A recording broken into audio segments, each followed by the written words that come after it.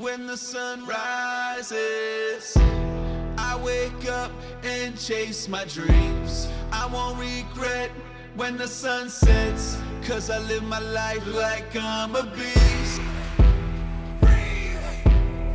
This is the Sales Maul Podcast. Your hosts, Gerry Hill and Ryan Reisert, talk about the sales game and always keep it real.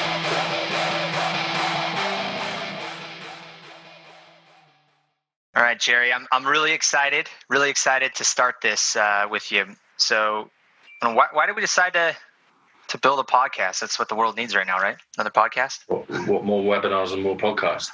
Yeah. There's a gap. I think we work in an echo chamber in our industry, and we often go out and tell people what's needed. But actually, the opportunity to have a community which cares deeply about what we experience by being in the field every day is something that I think people would value. The second one is the opportunity to speak to actual operators, not just other sales gurus. Really, really interesting to see how they think and how they affect transformation for their go-to-market strategy. So that's the opportunity for people to learn from that and us to facilitate that. Yeah, so we're going to take a pretty different approach. I think some others are doing a pretty good job with their content. It's hard to find, but the first thing we're really talking about here is bringing in real operators. But what does that really mean to you? Yeah, I mean, the sales to sales industry is pretty dense. When I switch on LinkedIn, all I see are other vendors, other experts, other trainers, other coaches. And sometimes the people that we sell to probably get neglected in their vision, their expertise, and what they experience actually having to go to market with something radically different to where we go to market, right? Which is helping people improve revenue and cost. So speaking to companies and people that are inside of companies that are actually valuable and dense and thoughtful and not caught up in the vacuum of noise in the revenue communities is, I think, just really exciting. Yeah. It's so funny because we were talking about this the other day, and the difference between, even just something like title when you are somebody running a business. And, a lot of times when you are the leader of the business, you think, hey, title doesn't matter.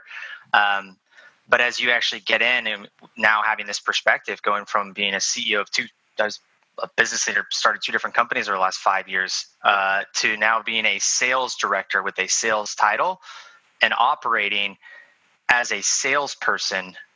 I know we're in the sales tech space, so it's still a little bit different, but that perspective changes quite a bit. And so going to others in industries that don't know anything about the types of things that we do, they don't even have these advanced technologies, I think is going to be really exciting to learn from and get perspective around and try to understand their mindset, right?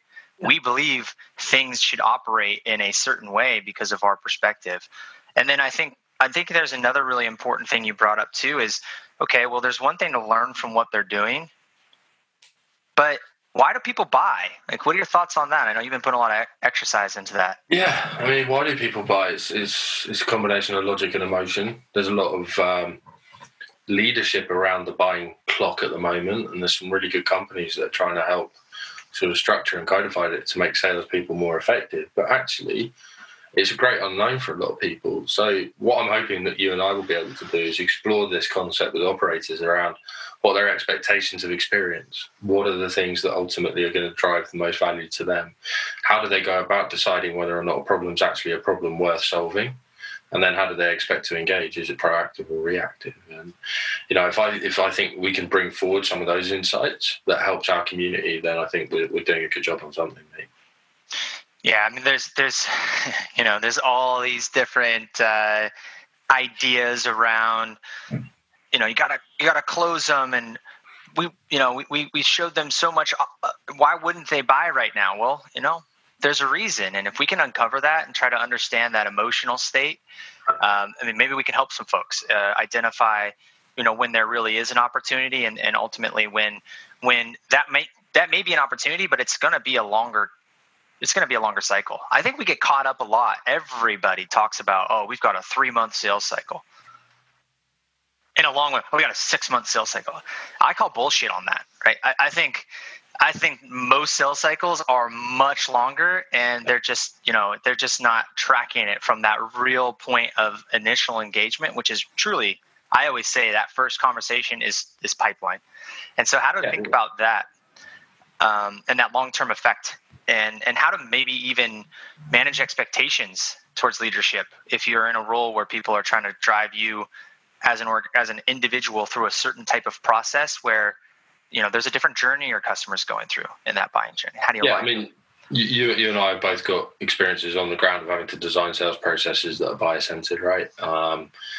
Mainly because we come from pre-revenue, scale up, start up, next to no money, bootstrapped environments, right? So, having sympathy for the buying cycle versus the selling cycle that you want to push them into actually helps you structure better expectations. And what I'm kind of hoping, and that's a duality of expectation, right? It's an expectation to your primary stakeholders inside of the companies you're trying to win business with, your next best customer, but it's also the expectations that you set to boards and investors. And hearing from operators on the ground about their mindsets, how they go through things, what their fears are, what their fascinations are, and where the opportunities reside around the fears and fascinations. I think that's the white space that you and I can invest time and effort into exploring for everyone.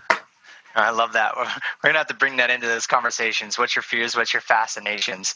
And which one drives emotional change quicker? Yeah, exactly. That's interesting. I don't know what the answer is.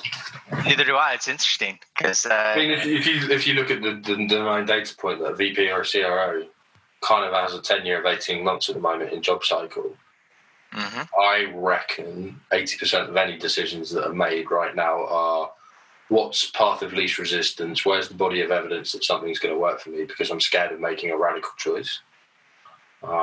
If I think about our work at Connect and Sales, status quo and radical choice is often the biggest competitor we have. And that's because a lot of people are just a bit scared about what it actually means. And I'm desperate to explore that further with people. Oh, I'm actually really excited about that, the fears and fascinations. And then I think another thing that's really exciting because you're across the pond, Hilly. You're on the other. You're across the pond. I get to sit over here in the States. We're going to be across some time zones, but we can also start to talk about, because of our experiences with, like you like to call them the early stage scale ups. Mine with the bootstrap startups and market entry. One of my very first jobs, I worked for a French bootstrapped pay-per-click software company competing against well-funded US-based companies. And was one of the very first lead generation specialists and helped them grow their business in the US. And, more recently helped some earlier stage pre-funded trying to, raise their first Series A, getting into the States from your neck of the woods and vice versa. So this market entry concept from the different perspectives, me, this fast driving, fast talking Yankee. Yeah. and we got you the methodical, what do we call you guys over there? I don't even know. Red coat? What does that mean for market entry? What does it mean for market entry? Yeah, no, it's an amazing question. I think I chew on that question a huge amount, right? I get asked that question a lot. And one of the things that I think most people think that they need to do is put boots on the street, and it's wrong. So I want to kind of explore that concept with operators around the wins and the losses, the $1 million mistakes, the $1 trillion mistakes, the things that messed up, and the things that have gone well. And my gut is telling me those that do it with capital efficiency, either by outsourcing or some other mechanism, are the guys that typically win fastest when they look at net new market entry propositions into new countries. Just an idea, but I want to curate that and see whether or not it's borne out in the data. Yeah. Well, and I think we could probably bring in some exciting guests from an entrepreneurial perspective, maybe even some investor perspective, right? Definitely. And the individuals who are crazy enough to try to get involved in those organizations at that stage. And I think, it's fun too, though, right? And then, I think the other thing that will be really exciting, which I've been wanting to do for quite some time, but this would give us a platform to do it, is you and I spending some time in some of these episodes from the front lines, you know? I'll wait for that.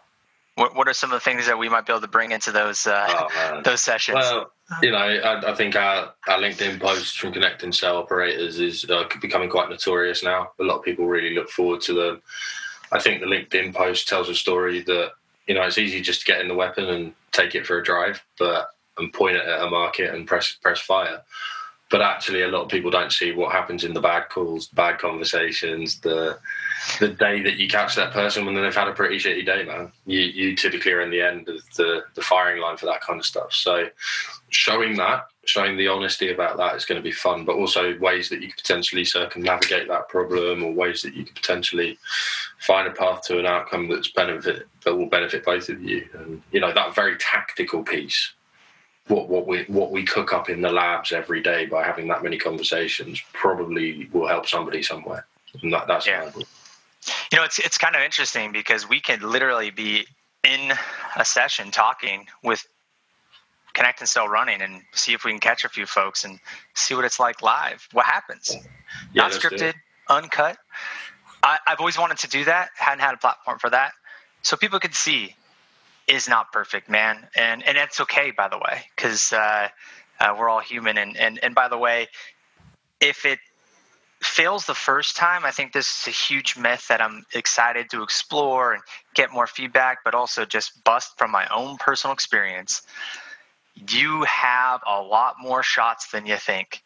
People like to tell you, oh, you got one shot, don't blow it. Yeah. You know what?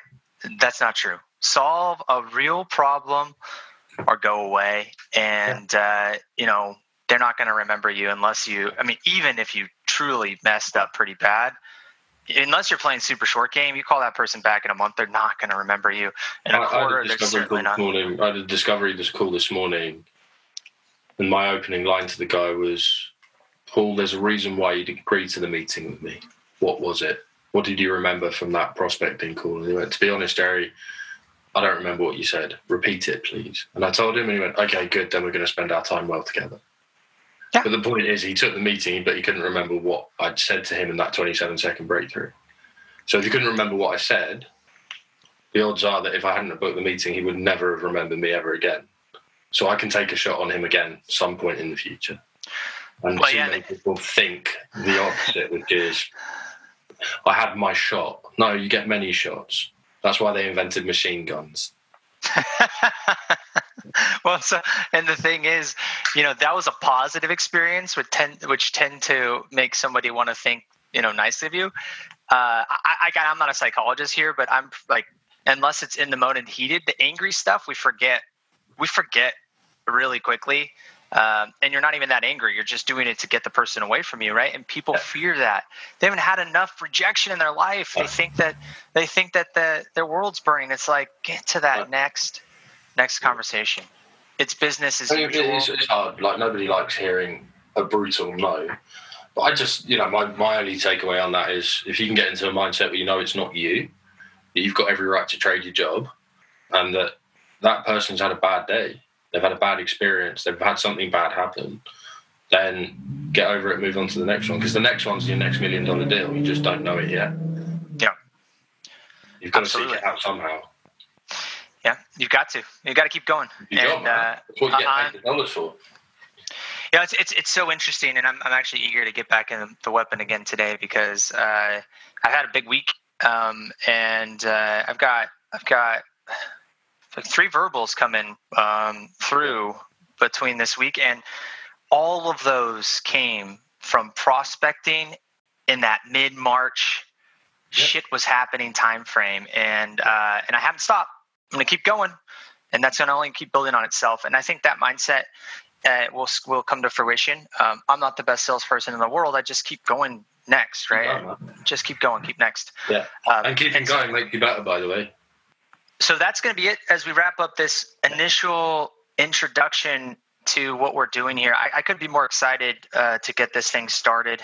We're going to be rolling out episodes at least once a week, if not and we're going to bring in guests. We're going to bring in real operators from all these different perspectives and have real conversations. And from time to time, you're going to have some fun learning what it's like to fail, fail to succeed from the front lines. Fail to succeed. That's what the goal is in this. Ryan, this is going to be a blast, man. I'm looking forward to it. Yep, I'm fired up, man. The Limey and the Yankee. There we go. That might be it. Yeah. Scrumming with, and we got it done. All right, brother. All right, brother. Talk next week. Bye.